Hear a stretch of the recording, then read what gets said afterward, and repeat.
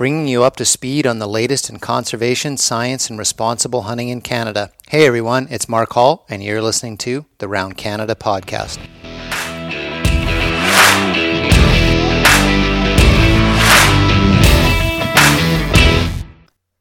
In the book Coyote America, author Dan Flores talks kind of in the opening parts of the book about the different ways of pronouncing the word coyote.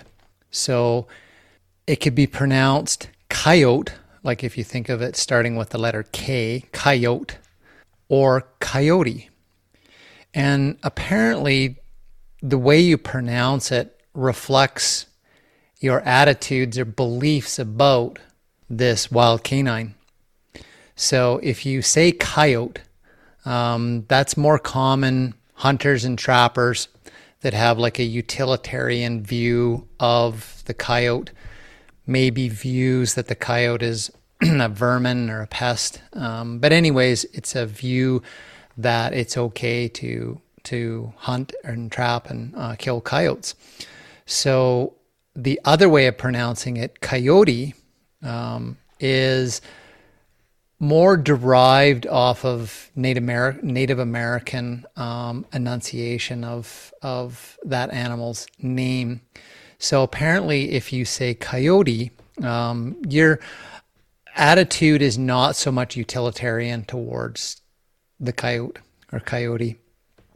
It's maybe a little bit more preservationist, maybe animal rights, sort of. You don't want to see them hunted or trapped. Anyways, it's kind of interesting. Maybe think about how you pronounce it when you say it, and see whether or not those kind of fit your beliefs and attitudes. I tend to say coyote. I just find that it kind of rolls off the tongue a little quicker. Coyote, it's got like sort of like 3 syllables, takes a little longer to say it. Coyote is kind of like, it quickly rolls off the tongue. Doesn't, I don't hate them. I am fine with hunting and trapping of them. It's done in a humane, sustainable manner. So I don't really feel that my use of the word or pronouncing the word coyote is derogatory. But anyways, think about how you pronounce it and see what your attitudes are and whether that lines up. I think of the Looney Tunes cartoon, Wile E. Coyote, and the Roadrunner. So, and that when you say that, you say coyote. Wile E. Coyote, not Wile E. Coyote. So it's kind of interesting vernacular in the English language. Anyways, this is an episode about coyote bookends. So my opening story is about coyotes. So last year I talked about a controversy that kind of brewed up in the middle of the wintertime in Ontario over a coyote killing contest, where a sports store in Ontario was sponsoring a coyote killing contest. That caught the ire of a bunch of animal rights groups and the general public.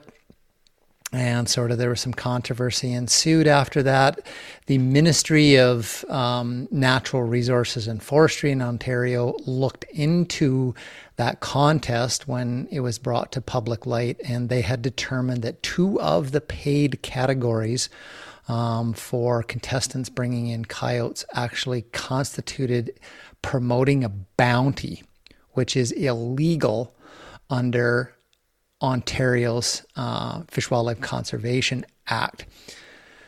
So anyways, this story has reared its head again, and 3 groups, Animal Justice, the Fur Bearers, and Coyote Watch Canada, are suing the provincial Ontario government over the annual coyote hunting contest that's held near Belleville, Ontario. They claim that the government, by allowing the contest to go ahead, is breaking its own laws. So according to Ontario's Wildlife and Conservation Act, you cannot do anything You can't hunt for the expectation of gain or induce anyone else to hunt for gain or to pay or accept a bounty. So these three groups are saying that the coyote killing contests are breaking the law because the contest is creating an expectation for gain in hunting. It's inducing someone to hunt for gain, and it's the payment or acceptance of money for killing an animal, which they think is a bounty. So have not heard if that has been heard by a judge, the case is accepted to go forward. But if I do hear, and when I do hear more about this case, it's kind of interesting. I will obviously include it in another episode. It's just these killing contests, these predator killing contests keep coming up every year, and they create a tremendous amount of controversy between the hunting and the non-hunting community, and even within the hunting community itself, hunter against hunter. In my way of looking at it, my read on the situation is the non-hunting public abhors these killing contests because they feel that it's not upkeeping with ethical hunting, not hunting for food, and it's promoting just killing for the sake of killing. They feel hunters need to overexploit or overkill or eradicate coyotes, so they use these contests. They pay rewards, for doing it, and they think coyotes have value in the ecosystems, and they just have this perception that it's like a free-for-all contest that's using money to eradicate these mesocarnivores off the landscape. There's some other concerns in Ontario about overlaps with the Algonquin wolf and stuff. They're worried that they would be confused with a coyote, these sorts of things. I mean, the contest itself doesn't create the hunting season. The hunting season and trapping season is already there. So whether or not there's a contest or not, hunters can go out and hunt the coyotes. But it's this idea of paying people, turning it into a contest, kill as many as you can, I think that really rubs the non-hunting public the wrong way. And for a lot of the same reasons, it rubs hunters the wrong way. Doesn't mean that they don't support coyote hunting or predator hunting. Just this notion that paying to go out and kill as many as you can, the biggest you can, these sorts of things. My read on some hunters is that's just not ethical hunting. That doesn't define hunting. That's not hunting. And they just don't like the idea of these killing contests being labeled as hunting because they say it's not. And when hunters object to these killing contests, other hunters that are very, very passionate about coyote hunting or predator hunting get upset about that, hearing that criticism within the hunting community. And my assessment of the situation is those passionate predator hunting folks seem to think that other hunters that object to the killing contests are objecting to the killing of predators, the hunting of predators, which in my experience is not the case. You can support predator hunting and be against a killing contest. But there are those out there that push those two together and think it's the same thing. If you object to a killing contest, by default, you're objecting to the hunting of predators, and that creates conflict. So it's unfortunate that this continues to happen. This continues to put hunting under a negative spotlight, both within the hunting community and outside the hunting community. I think there's a lot of other ways to encourage people to be out hunting, taking up the opportunity of hunting coyotes, getting the fur, using the fur, making things out of it that's sustainable. Maybe you might even take the fur and sell it to the fur auction, which kind of helps the trapping industry, having more furs go into the fur auctions, that sort of thing. Like there's all good things. So if you want to put a contest around encouraging people to be out hunting, even if you believe coyote hunting is helping to mitigate conflict with agriculture operators or pests or people's pets, or conflict with people, or just managing the population. I think there's a lot of other ways to endorse hunters getting out and partaking in coyote hunting without actually calling it a killing contest, or for the prizes to be centered around the killing of the animals. It can be based on, pictures, days in the field, number of different animals seen while out coyote hunting. These types, all these other things, values that hunters say are important to them, and in the reasons why they hunt, turn the contest into those. It just takes the opportunity for the non-hunting and the animal rights people to turn these killing contests into public campaigns, which now potentially might come in front of a judge, and there might be a court decision on the legality of these hunting contests, which is then going to reflect across all the provinces and territories and get governments to reflect on it.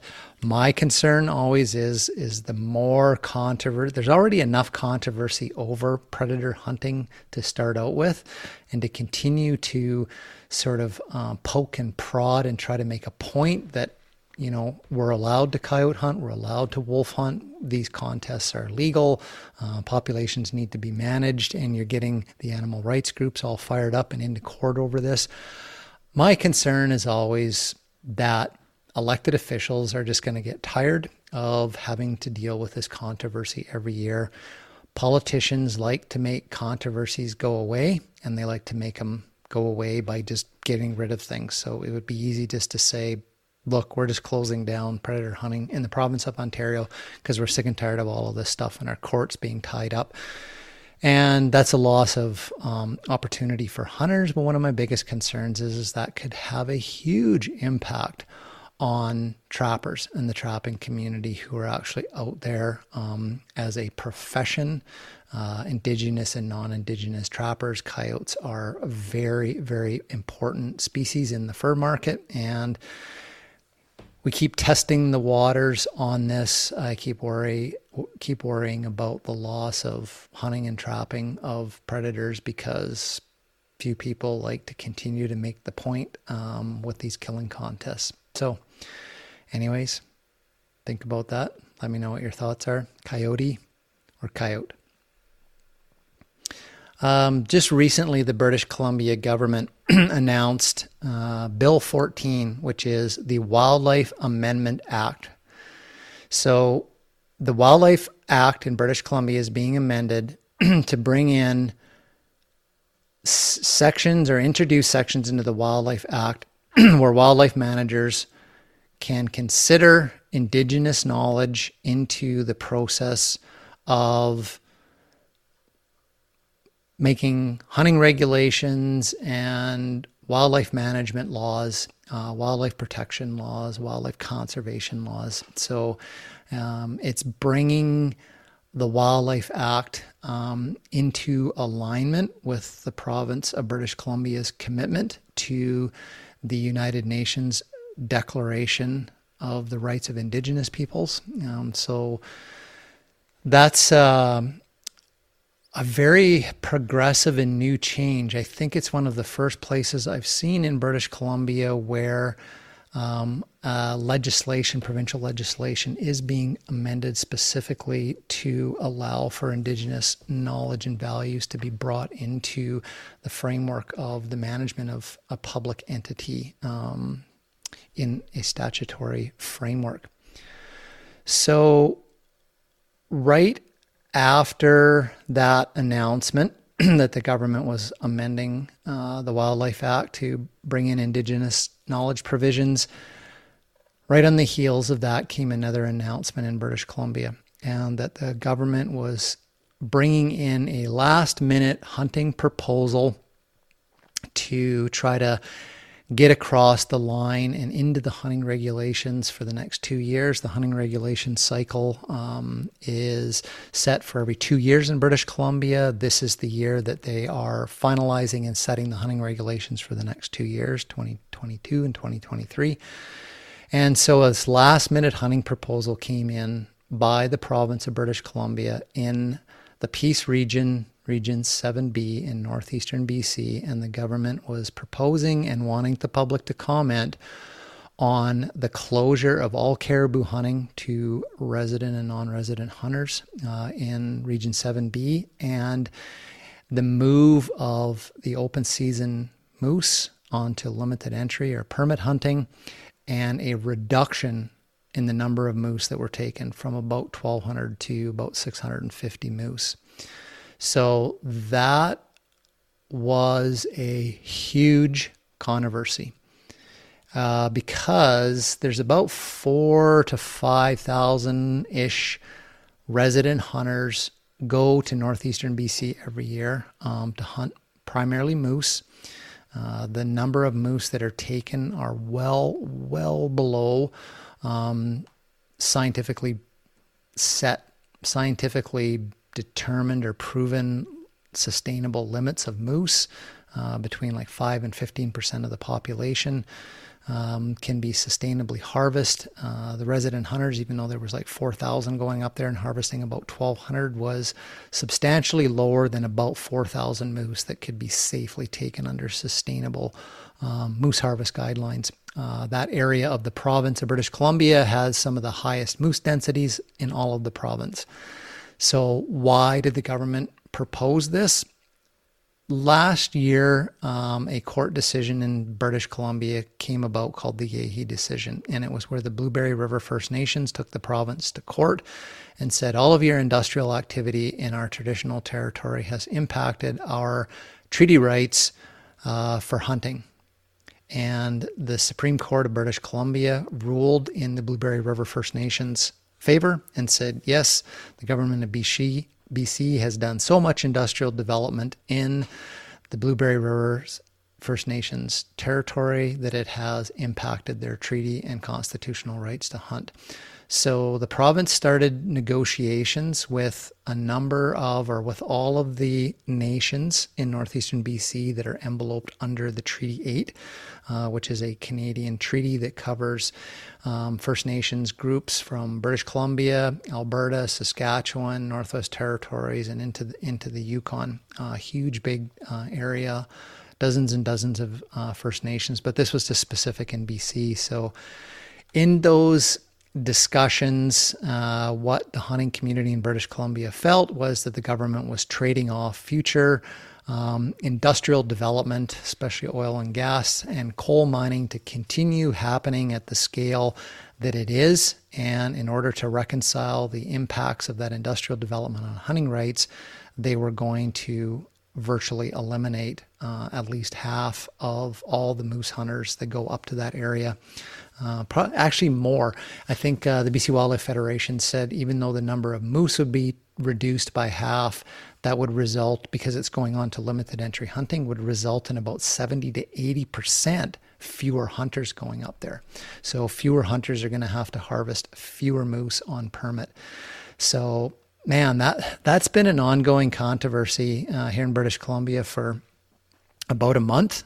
There was a very short window for the hunters to publicly comment on that. I think it closed on March 23rd, and now that decision sits with the minister responsible for hunting regulations in British Columbia to make a decision on a really interesting aspect of this. I mean, if you want to know more, if you haven't been following it, go over to the Hunter Conservationist podcast. Curtis and I did an interview with Jesse Zeman, Executive Director of the BC Wildlife Federation. It's a short, punctual one, about an hour long, and he gives you the whole background on why this came about, what it would mean to resident hunters, and a whole bunch of other podcasters in British Columbia did stories on it. There was 4 or 5 of them at least. So that's where you'll get the details on it. But one of the things I found really interesting about this whole thing, and this is one of the first times I've seen hunters and hunting organizations in the United States take a proactive interest on a situation that was unfolding in British Columbia that was impacting hunting opportunity. And they got involved down in the States. They got involved first trying to figure out what this meant, because First Nations rights and constitutional rights is very different in Canada than it is in the United States. So they were learning about what that meant, trying to figure out why the government was making this proposal, what the Yehi decision was. And then there was groups like howlforwildlife.org getting involved and getting hunters from the United States to phone our elected officials in British Columbia and said, hey, no, we want to stand up for resident hunters in your province, and we don't think this is a good thing. The Howl for Wildlife organization developed a platform, a call center, where people from British Columbia could use this service, and it would automatically connect them by phone to their MLA's office, or it would automatically set up a custom email from your email in British Columbia to over 80 elected officials in British Columbia. And it was a massive campaign. I mean, it was pretty cool to see that many hunters for the first time, in my experience, kind of from outside of Canada, saying, yeah, this doesn't directly affect us, but hey, this is hunting, and we all want to stick together globally. And they were raising attention on it and getting anybody who wanted to stand up for hunting to call our elected officials. At the end of the day, if an elected official in British Columbia hears from a resident of the United States and they're objecting to something that they're planning to do, they're going to discount that. They have no vested interest in listening to or appeasing or accommodating people that aren't in their riding or from the province.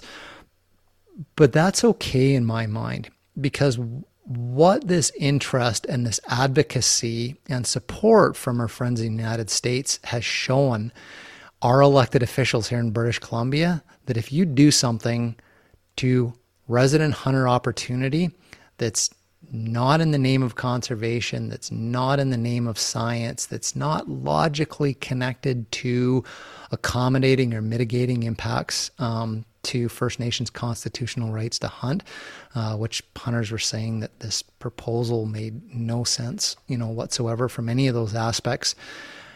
That if you're making decisions like that in wildlife management and hunting in British Columbia, you're going to hear from a lot of people around the world at their displeasure of sort of chiseling away at hunting. So thanks for everybody from the United States and Blood Origins and howlforwildlife.org for getting involved and being a voice up here. When the grizzly bear to hunt debate was going on in British Columbia, that was a pretty heated one. I was told that public consultation on the proposal to close or amend the grizzly bear hunting season in British Columbia generated more individual submissions on a hunting season in the history of wildlife management in British Columbia. And there were over 60,000 individual submissions made to government about the grizzly bear hunt. Obviously, most of those 60,000 were asking the government to close hunting, which they ended up doing. But, I'm going to be really interested, if I can get my hands on the numbers, how much this moose hunting opportunity reduction in northeastern BC generated. Total number of people, British Columbia, across Canada and the United States, how many people bombarded elected officials in the province of British Columbia. And it wouldn't surprise me, I don't know, if it was up there or maybe above the submissions that were made on the grizzly bear hunt back in 2016. Staying in British Columbia, last year I did a little video op-ed on the Hunter Conservationist YouTube channel, and it was kind of raising proactively raising a concern I had about some research that the Rain Coast Conservation Foundation had announced that it was undertaking in British Columbia, coastal British Columbia, on mountain goats.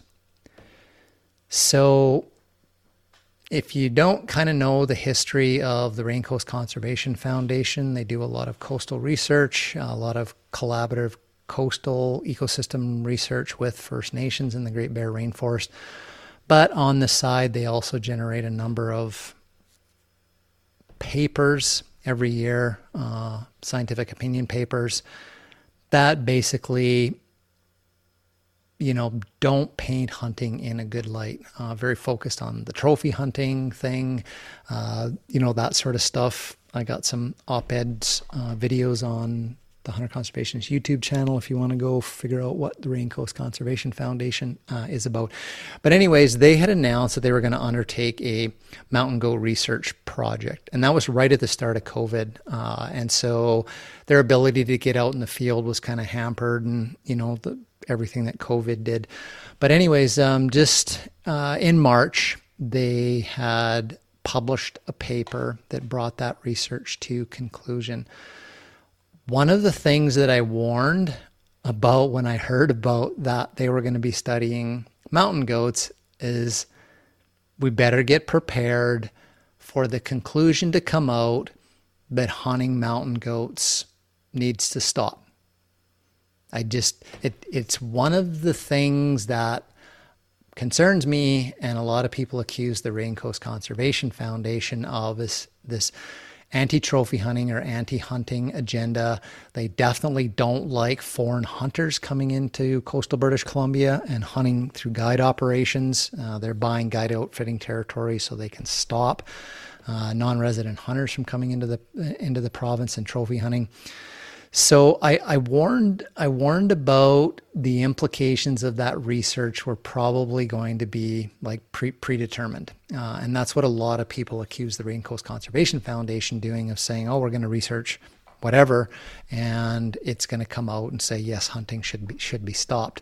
Whether it's the coastal wolves, grizzly bears, black bears in and around, the range of the Coyote spirit bear, which they produced research on that a year ago that was moved forward into hunting regulation proposal this year to ban black bear hunting in a larger area on coastal British Columbia because some of the bears have the Coyote gene.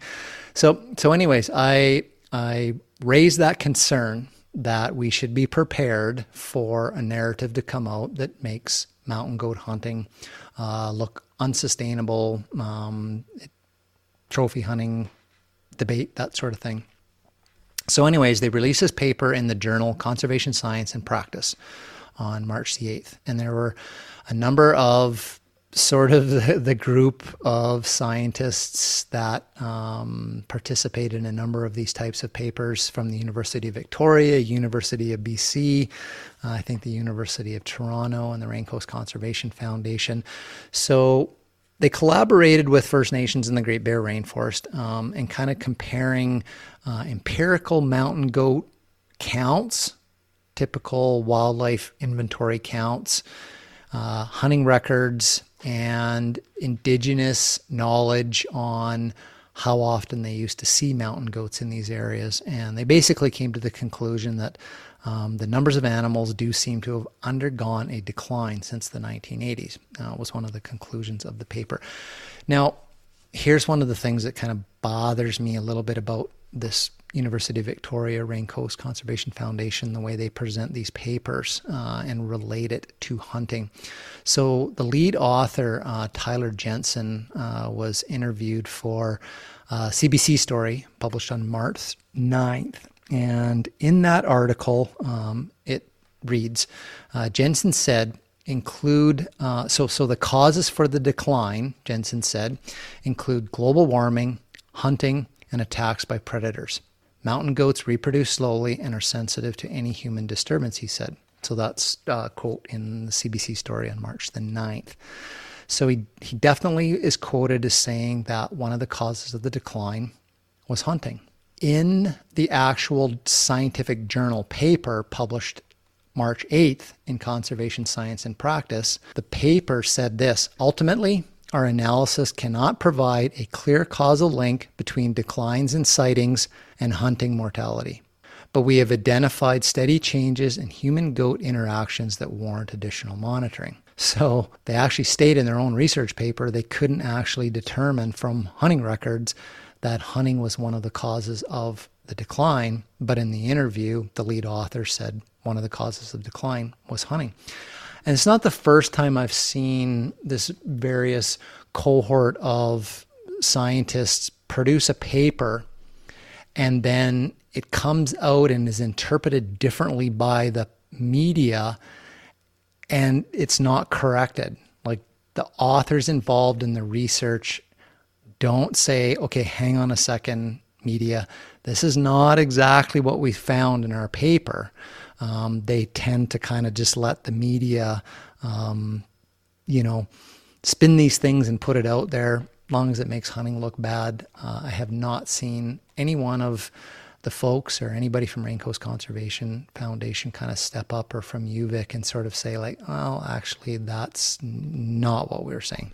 So one of the things that the paper also said, the group, being all the authors and the Indigenous collaborators on the mountain goat research, the group is also urging provincial authorities in British Columbia to take local knowledge into account and suspend provincially sanctioned non-resident hunting in territories like theirs where goat numbers appear low. So they focused in on guide outfitters and the bringing in of non-resident hunters. They didn't actually say they objected to it because it was trophy hunting. They presented information in the paper that showed that since the 1980s, resident hunters have had a tougher time harvesting goats. And it is well known that the longer it takes a hunter to take an animal, when that data is reported, how many days did it take you to, kill your whatever, can be an indication of the health of the population of the animals that are being hunted. The fewer of them, the longer it takes a hunter to find one. It is a indicator of, the amount of time and effort it takes a hunter to get something. In this particular subset of hunting data, hunters, non-resident hunters that had a guide were getting mountain goats quicker and more efficient than the resident hunters were. I think that's a fairly common thing. Guides are out there, start of hunting season to the end. They really know the ebb and flow, of the populations. They can find the animals. If it's hot, they know where they go.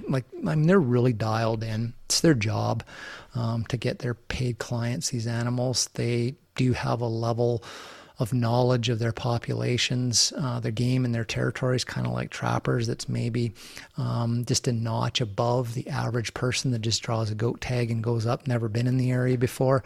So the authors of this paper seem to be zeroing in on the fact that the outfitters were a little bit more efficient in getting their hunters goats. They could get them a little quicker with a little less effort. So they said if the goat numbers appear to be low, then we should cut out guides and non-resident hunters because they're a little bit too efficient. So whether or not that's the intent is from a conservation perspective, or if it has more to do with the fact that the Raincoast Conservation Foundation is actively trying to buy up all the guide outfitting territories in the Great Bear Rainforest so that they can stop non-resident hunters from coming into the province.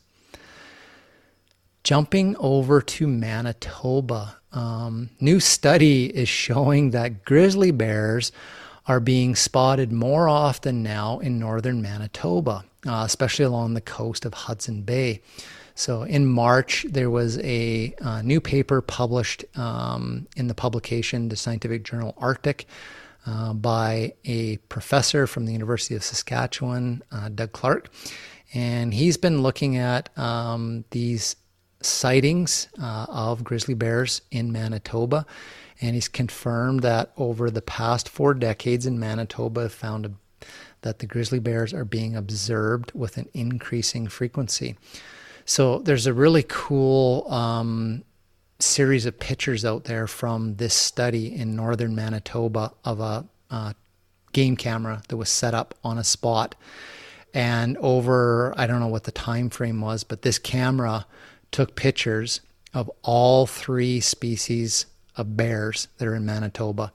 A polar bear walked by in front of that camera, a grizzly bear walked by in front of that camera, and a black bear walked by in front of that camera. Pretty cool. One of the sightings recently in northern Manitoba was a mother grizzly with 2 cubs. So the scientist, Doug Clark, suggested it doesn't necessarily confirm that grizzly bears are breeding in Manitoba, that it does confirm grizzly bears are now breeding in Manitoba. Reading a bit more into the paper, it was super interesting. They know these grizzly bears are showing up around the Hudson Bay area, but then at other times of the year, they don't know where they go. They have yet to study them enough to figure out what they're doing in northern Manitoba. In 2006, there was a sort of a big news story in Canada to the Northwest Territories that hunters shot what they thought was a real blondish white grizzly bear, and it turned out to be a Pizzly, which was a hybrid of a grizzly bear and a polar bear. And since that grizzly bear polar bear hybrid was shot in 2006, they've been finding more grizzly bear, polar bear hybrids throughout the Arctic and up in the Arctic region of Alaska as well. So what they figure is with climate change, grizzly bears are moving north and polar bears are coming inland more because they have less time on the ice packs because the ice packs aren't there for as much of the year for them to be out hunting seals. They're coming into contact with each other and they are breeding. Grizzly bears and polar bears diverged from the same lineage about 500,000 years ago. So they are completely capable of breeding and producing viable offspring. I think there was a confirmed case in Alaska of a sow polar bear mated with a male grizzly bear, if I remember, and produced viable hybrid offsprings. Crazy.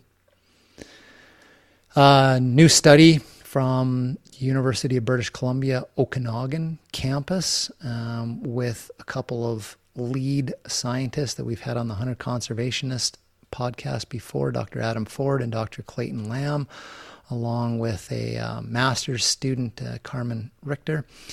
They were looking at the recovery effort that's being led by the West Moberly First Nations and Saulteaux First Nations in northeastern BC to recover the endangered and cover one of the herds of the endangered mountain caribou, the Klazanza herd in northeastern British Columbia.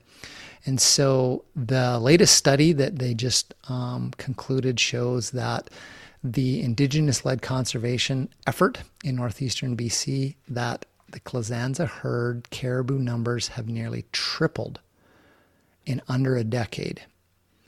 So what they found in the study is that the caribou recovery can be broken into sort of what they call short-term and long-term actions. Short-term recovery actions are wolf reductions, moose density reductions, and caribou maternal penning.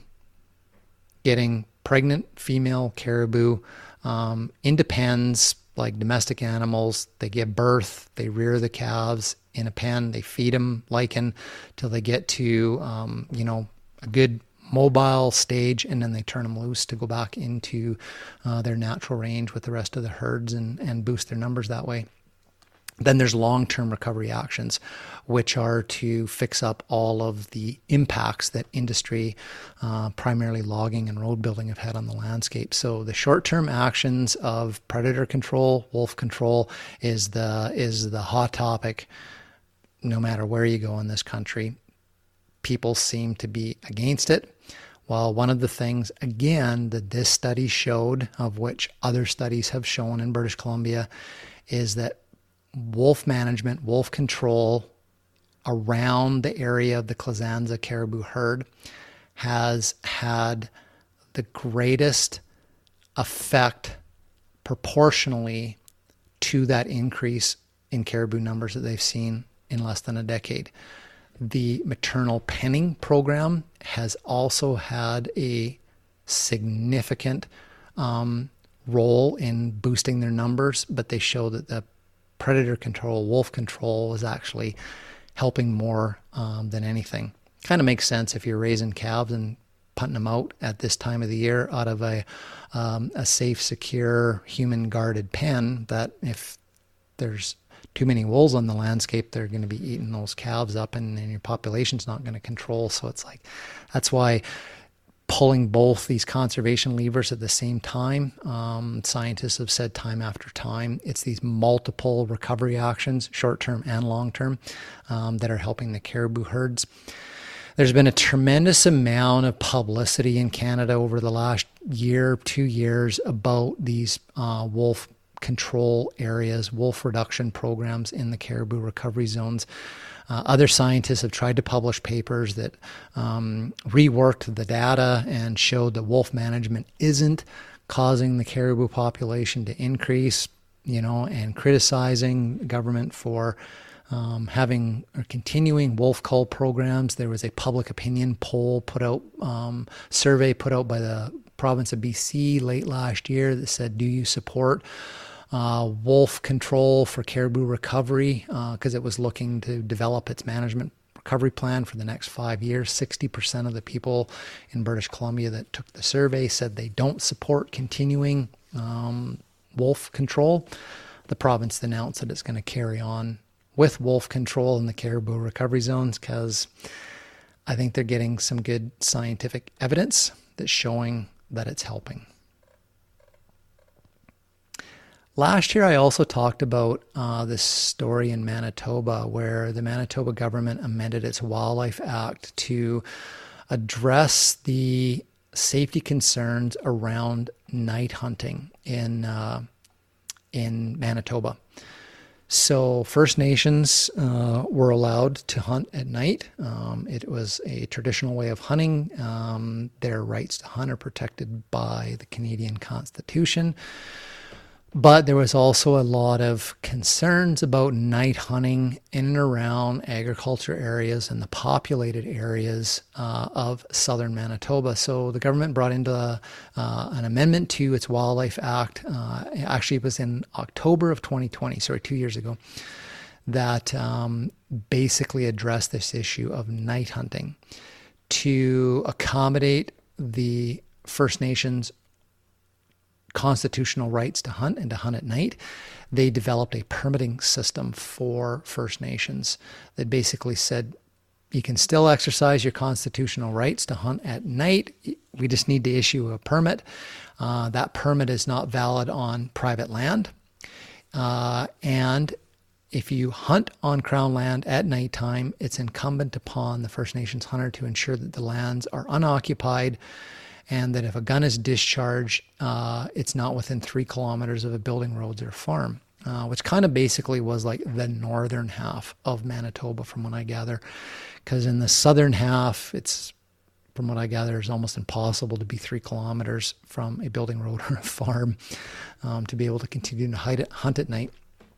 Anyways, recently this spring, the Pegui First Nations in Manitoba launched a lawsuit against the provincial government, alleging that these amendments to the Wildlife Act in 2020 concerning night hunting infringed on its members' treaty right to hunt. So a representative for the Pegui First Nations said the night hunting provisions interfere with the Pegui members' ability to exercise their treaty right to hunt using their preferred method of hunting at night.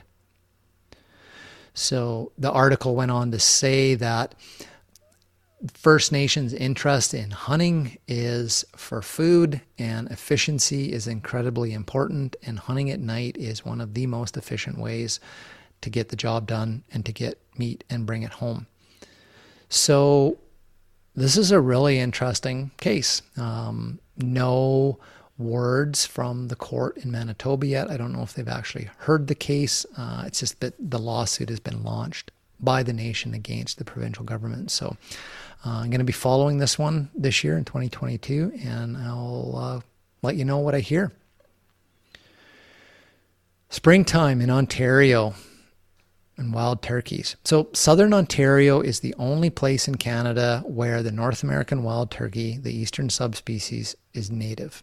They were native to southern Ontario. They were extirpated, and then through a large hunter-led conservation effort involving the Ontario Federation of Anglers and Hunters, years and years ago, turkeys were reintroduced back into their native range in southern Ontario, and they are proliferating. Like, they have a really healthy turkey population in southern Ontario of the easterns. Well, people have been reporting in the Britannia Conservation Area near Ottawa of going out, doing their walks in the conservation area, of seeing turkeys, and in some cases being confronted by wild turkeys in and around the Mud Lake area. So people are being weirded out by turkeys in the spring of the year during the strut that are being confrontational towards people. So apparently the wild turkeys there are used to people because it's a conservation area where there's no hunting. People will feed them, kind of like the coyote situation in Stanley Park, stories that I covered. So they're not necessarily scared of the people, but so when the people come along and the toms are all ramped up for breeding season, they're being confronted by these wild turkeys, and it's weirding out people that are out for a Sunday walk. So a senior conservation officer with the National Capital Commission for the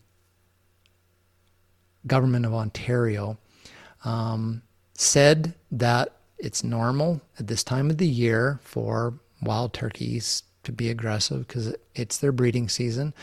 And that means turkeys, especially the males, may be behaving in ways that they wouldn't the rest of the year. But this officer from the National Capital Commission went on to say they can get extremely territorial, sometimes aggressive, which is not true. Wild turkeys have home ranges, but they do not have territories.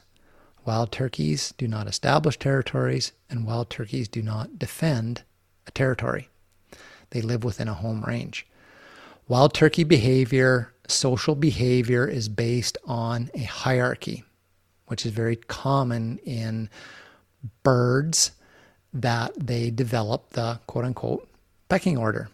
And so throughout the year, males and females establish who's the boss and where everybody sits on the ladder rung below the boss bird.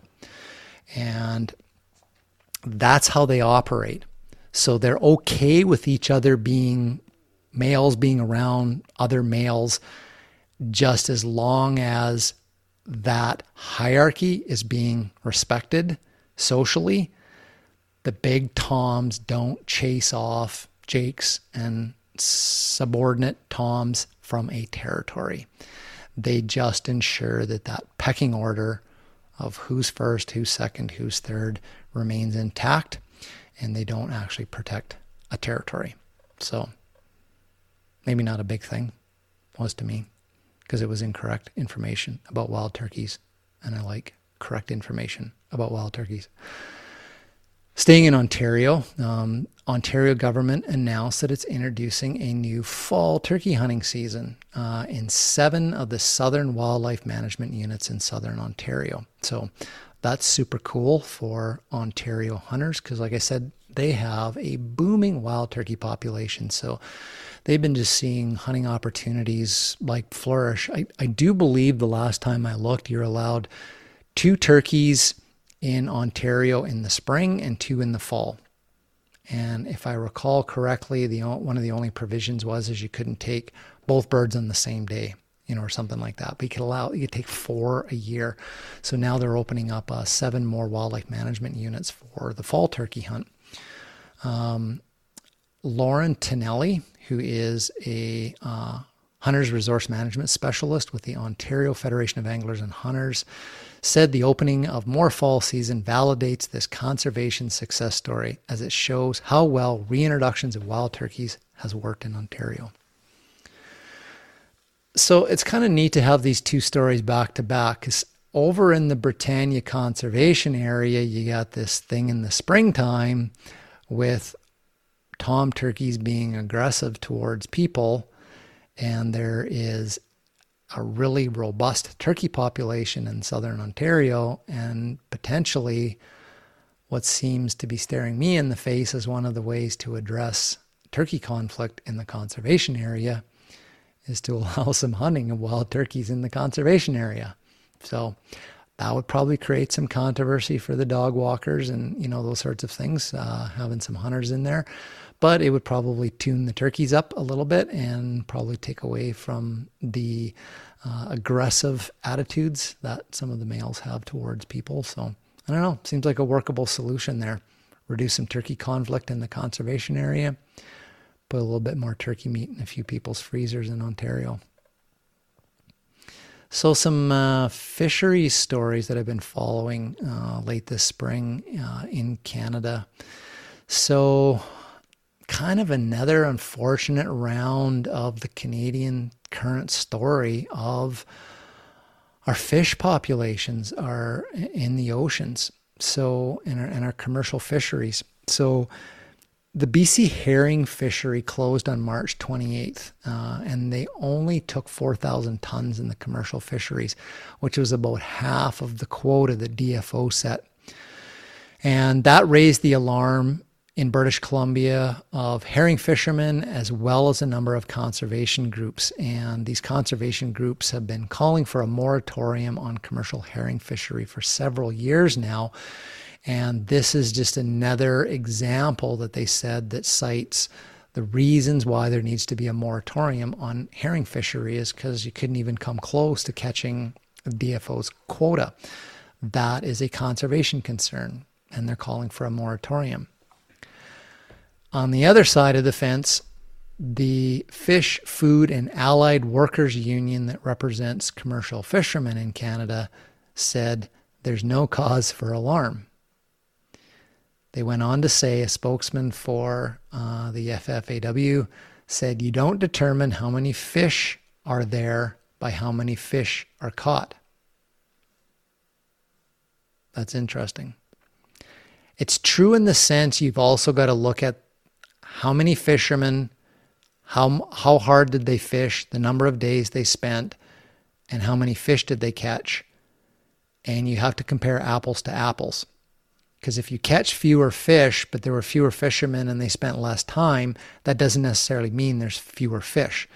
But when you look at what they call effort, if for a unit of effort that a commercial fisherman puts out, how did their catch compare to previous years? And then you're comparing apples to apples, then that can be an indicator of the herring population. But the article didn't really talk about that. I think that's probably what the union was getting at, is just the numbers of fish aren't indicative of the population itself. But they didn't go into talking about numbers of fishermen, days spent, that sort of thing, to actually really assess whether or not there is a substantial decrease in the herring stocks. Over in Newfoundland, Labrador, just recently here, the government announced, Department of Fisheries and Oceans announced a moratorium on the mackerel fisheries.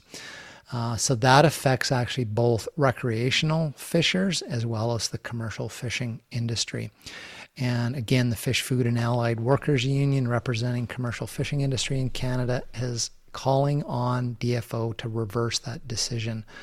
The FFAW union has been calling for more mackerel research for quite a while now, and it says important changes observed in the distribution and spawning patterns are not being accounted for in DFO's current surveys.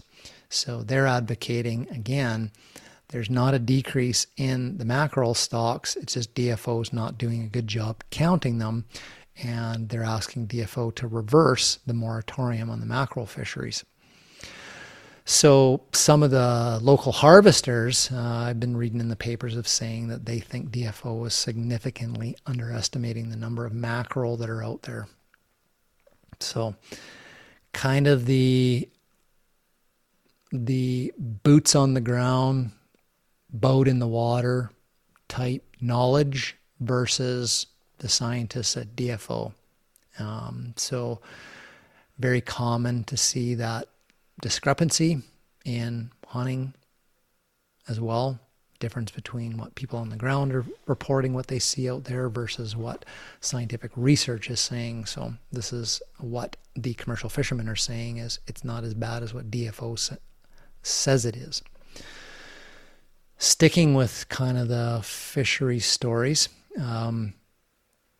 the northern cod. So this year marks the 30th anniversary of the moratorium that was placed on the cod fishery in the Atlantic provinces of Canada, which led to one of the most devastating social economic collapses of the economy and way of life in the Atlantic provinces of Canada, when the great northern cod stock fisheries was stopped because its stocks were almost depleted. Just recently, DFO announced that it is unable to complete research on the northern cod stocks because its fishing boats are old and broken down. That's also going to affect the ability of DFO to do research on capelin stocks as well. Again, the Fish, Food, and Allied Workers Union that represents commercial fishers said harvesters could be an asset in filling in the gaps of data on the health of the northern cod stocks. So that's a good point, in my opinion. Here's a situation where the government and their scientific vessels aren't seaworthy, and they can't go out and do the science to determine the quotas and the sustainability of the catch. And obviously, if they have to, if they miss a year doing stock assessments, they might have to be more conservative and cut back on the commercial fishing industry. So the union is saying, like, hey, we got commercial fishermen out on the ocean with perfectly good boats. Why not get together with us and get those fishermen to help you fill in data gaps on the cod stocks? Interesting idea. Kind of like citizen science. So now, sticking with commercial fishing, seal populations. So again, the Fish, Food, and Allied Workers Union in Canada has launched a national campaign that's trying to bring to attention what it feels is the overpopulation in the Atlantic Canada of seals and the devastating effect that those seals are having on fish stocks that the commercial fishing industry relies on. So the FFWA union said it's calling on the federal government to immediately undertake adequate scientific work to understand the true impact seals are having off of our coasts and to ensure appropriate action is taken to repair the ecosystem imbalance. So they go on to say that an adult gray seal can consume up to 2 tons of fish a year. And there's an estimated 400,000 gray seals off the Atlantic coast of Canada. So that amounts to 800,000 tons of fish consumed each year by the gray seal. Harp seals are estimated at 7.6 million in Atlantic Canada. And the last assessment, which was done way back in 2008, estimated that their consumption, harp seals are consuming 4.2 million tons of fish each year. The union goes on to say that between 1992 and 2022, the entire commercial fishery in Newfoundland and Labrador harvested less Atlantic cod than seals are estimated to consume each year. A spokesman for the union said, "We know the effect this population explosion of seals is having on the marine ecosystem. It's time for the federal government to stop covering up an environmental catastrophe while touting a conservation-driven agenda." The union representative also went on to say it will take political courage to compel the federal government to stop pandering to self-serving, misguided groups that are preventing solutions. In an ongoing trend of greenwashing and dismissing the concerns of fish harvesters, we must let scientific truth, not misguided hysteria, dictate the correct course of action. So, seals are like the marine equivalent of wolves. So it's like they're out there, they're a natural part of the ecosystem, and they eat things that humans want. Their populations grow and they eat more. And people that want a piece of that pie and not to have a diminishing piece of that pie, being the commercial harvesters, or in the case of wolves, hunters, want something done about this predatory competition. So, what are your thoughts? Wolves of the sea, do they need to be controlled? There is a commercial seal industry in Canada, and later on this spring we'll have a podcast all about seals, seal hunting, and the seal products industry in Canada. And we're going to dig into this topic a little bit more, see if we can flesh out whether or not increasing seal harvesting in Canada would be a good thing for conservation and economics. So lots of stories unfolded this winter about COVID in white-tailed deer. So there was a study late last year of U.S. scientists that found 80% of white-tailed deer sampled in Iowa, across Iowa, tested positive for the COVID virus. And they found the first evidence that the Omicron virus was also infecting deer, white-tailed deer in the United States. White-tailed deer were discovered in Ontario late last fall from hunter samples that confirmed that white-tailed deer in southern Ontario had contracted COVID, and obviously didn't kill them, but it passed through. They could tell because they had the antibodies for the COVID virus in the deer's blood. But they also discovered in white-tailed deer in Ontario that a genetically similar version of the virus was identical in a person from the same region of Ontario who had recently been in contact with a deer. So using genetics on the viruses, they found this genetic strain of the virus in white-tailed deer, and then they also confirmed that same virus of somebody. And when they say close contact with the deer, I assume maybe they're talking about a hunter that had handled the deer. I don't know, unless people are out in Ontario like to go out and mingle and hug and kiss deer. I don't know. I assume it was a hunter, and they ended up contracting, sounds like they ended up contracting COVID from the deer. So I don't think this is quite the concern of CWD making the leap into humans and then getting in, because that would be fatal for humans. But it is a concern for public health because of the COVID virus potentially just circulating between people and white-tailed deer and back into people and round. The deer become a reservoir to continually allow it to pop back into humans and affect a proportion of the human population. Obviously, they're trying to get rid of it, vaccinate people, all this kind of stuff. And if we've got this link between people and deer and people, now it just runs the potential of this thing sort of being an endemic infection, an endemic virus that's going to perpetuate itself. Some of the papers I've read, it's like it's not a big health concern for hunters if you harvest the deer with COVID.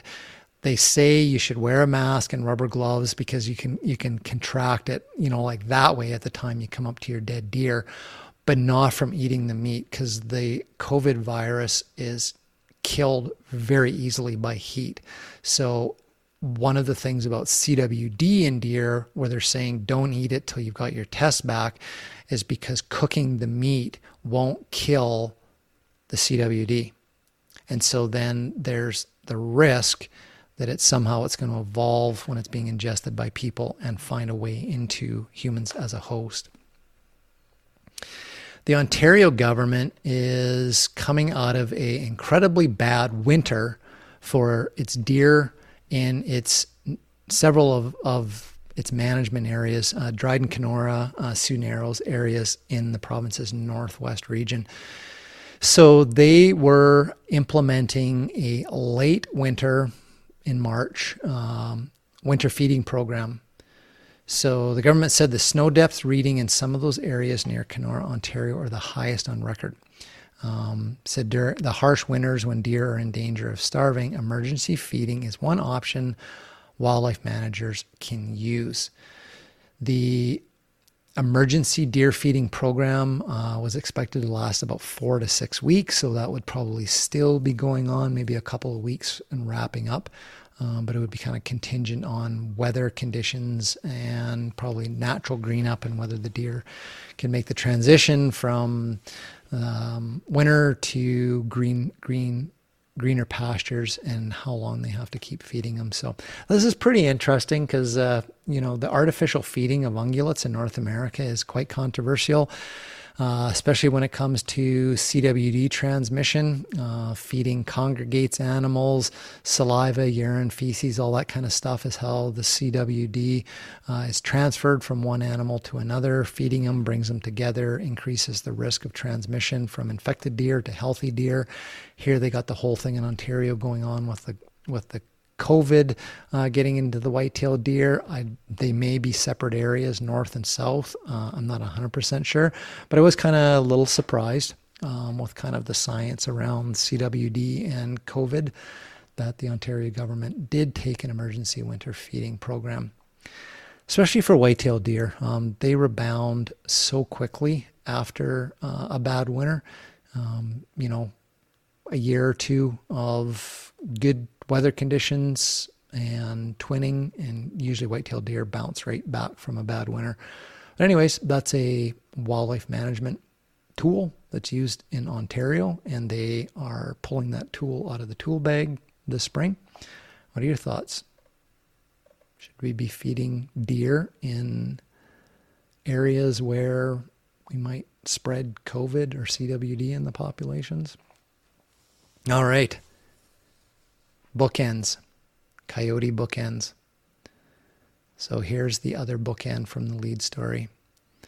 So there's an editorial writer on Vancouver Island that writes for the newspaper, the Victoria Times Colonist. Her name is Laurie McFarlane. And she recently published an article talking about the urban deer problem in the greater Victoria area and the impact that they are having on gardens and vegetable gardens and flower gardens and, and all that kind of stuff, all the problems that urban deer create. And she proposed a solution.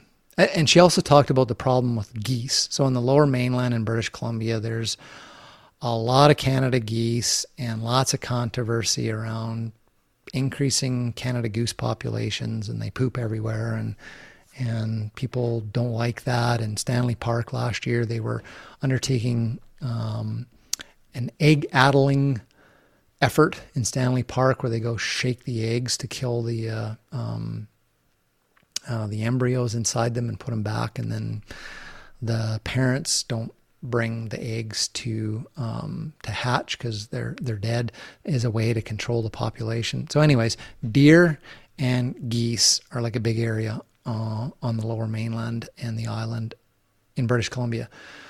So this is what the editorial writer for the Victoria Times Colonist said. So instead of perfectly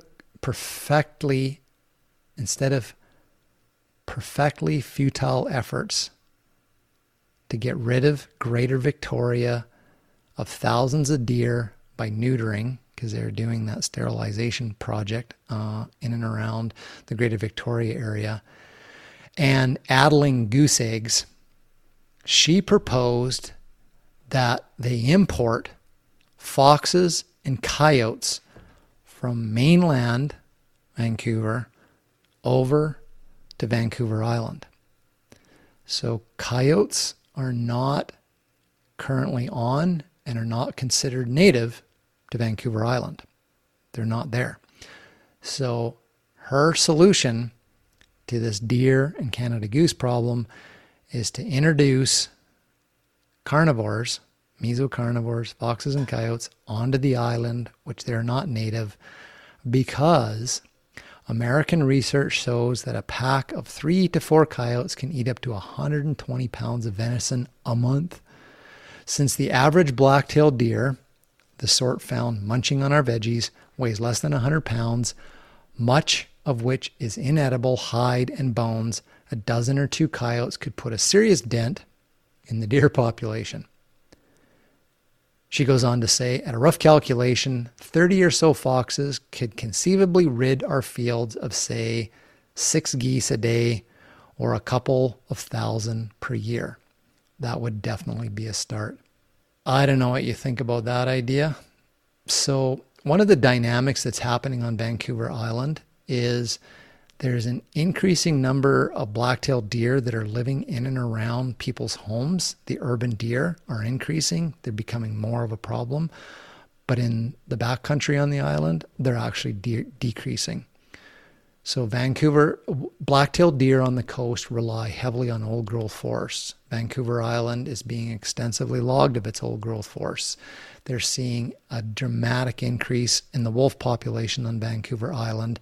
And a consequence of those 3 things, logging, old growth, wolves, and cougars, Vancouver Island has the highest density of cougars in all of the world that has cougars. They're all the way down into South America. Highest density of cougars is on Vancouver Island.